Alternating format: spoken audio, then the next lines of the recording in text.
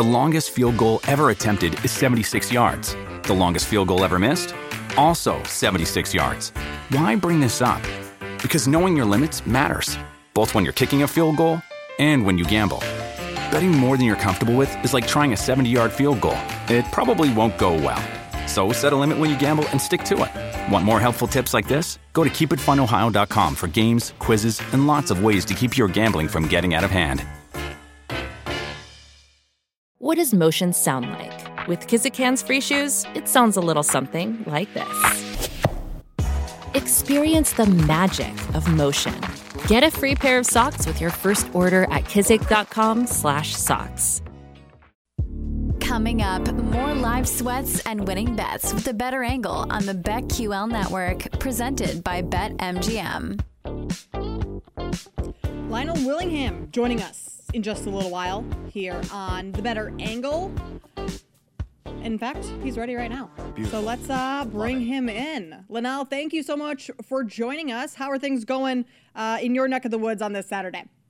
I mean, we are still partying. It's been a continuation since Thursday. We were out at the bullpen in Navy Yard, D.C., and we've continued it since, man. This town is as electric as I've ever seen it, man. I'm only 25 years old. I go by the youngest in charge movement, and this has completely exceeded my expectations for how people were going to react, and it's been special. Lynnell, I mean, just going off that, are people already talking about buying tickets? Are they already buying tickets? I mean, just expand a little bit more on that. You said people are excited. Just, are you seeing that from people talking about it, or how so? So during Josh Harris's opening press conference on Friday at FedEx Field, you could see the live YouTube chat. It may still be up. I can count at least 25 to 30 people saying, I'm buying season tickets right now, just after hearing him speak. It's just an entire new energy around this organization and around this city. Going back to the days of the 80s and the 90s when this franchise was winning Super Bowls, Washington was looked at as one of the most prominent franchises, and not just the National Football League, but all the professional sports. So Thursday was day one of Operation Return to Glory here in D.C.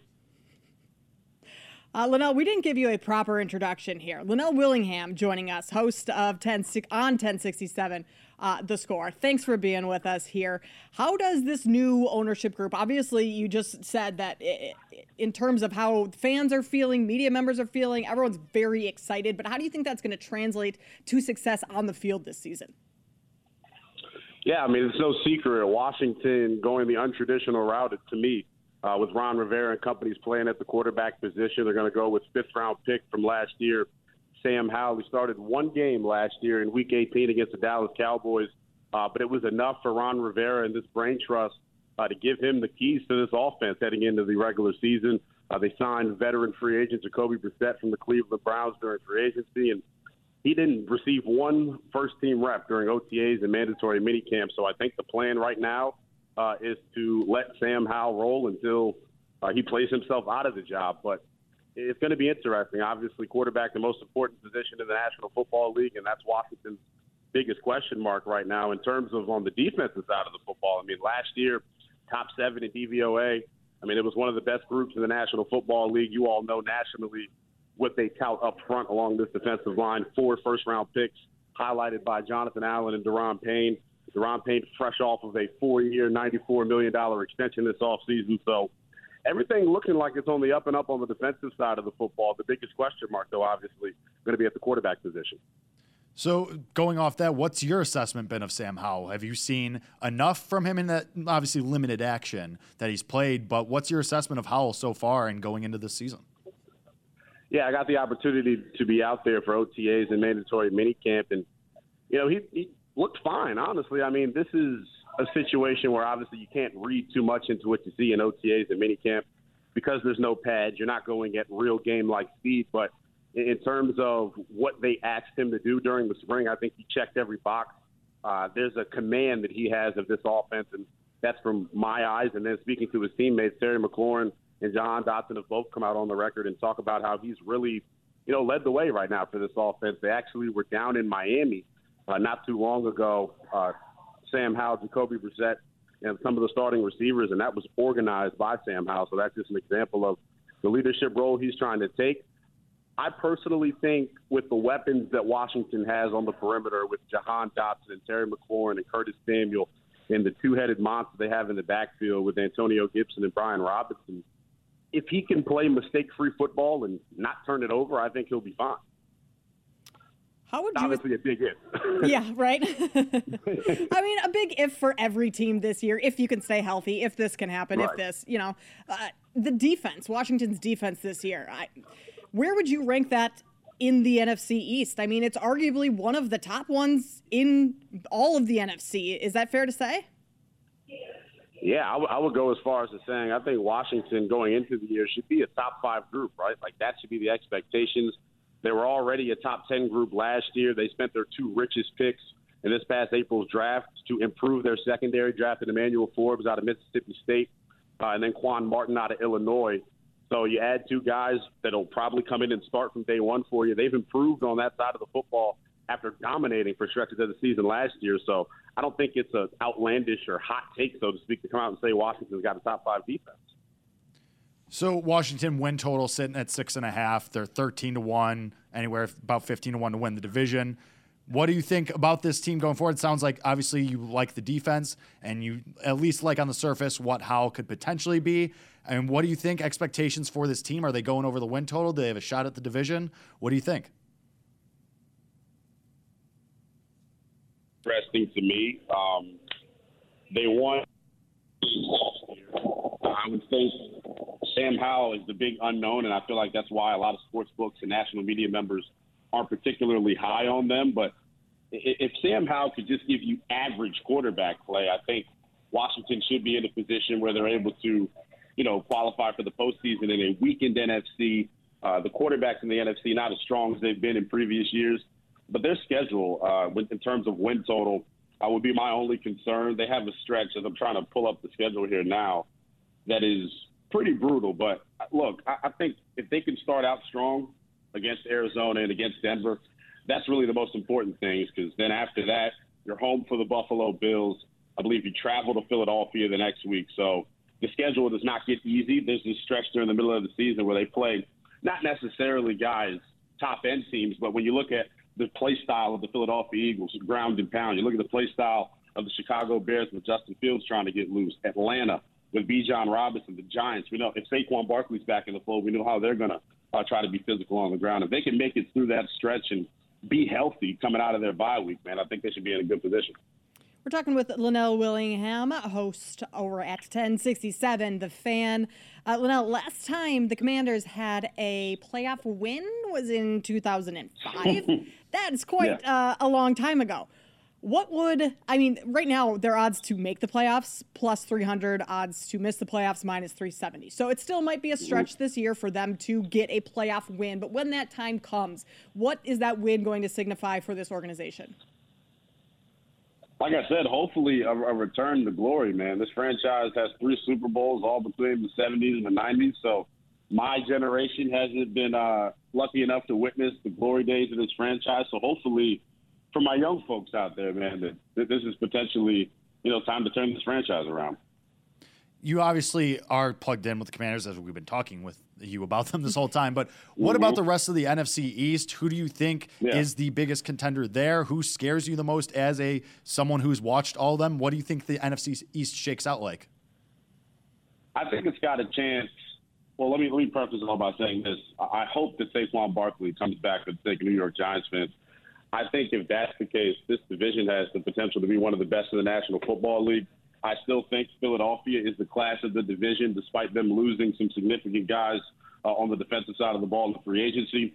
But don't sleep on the Dallas Cowboys. That's the team that I look at as one of the top 4 in the entire conference. Their biggest weakness last year was the cornerback spot opposite Trayvon Diggs. They plug in Stephon Gilmore, the former All-Pro cornerback from the Indianapolis Colts, to play alongside him. Micah Parsons is turning into the biggest game record in all the National Football League, so I think they have a real legitimate shot this year. Lynnell, I was looking at your Twitter a little bit ago, and it seems like you're not quite a Jets fan or not an Aaron Rodgers fan. What's going on? Yeah, the Jets are interesting. It's kind of rubbed me the wrong way, considering Aaron Rodgers doing this entire New York press run. He's courtside at Knicks games. Sauce Gardner's getting him a chain. He's all iced out.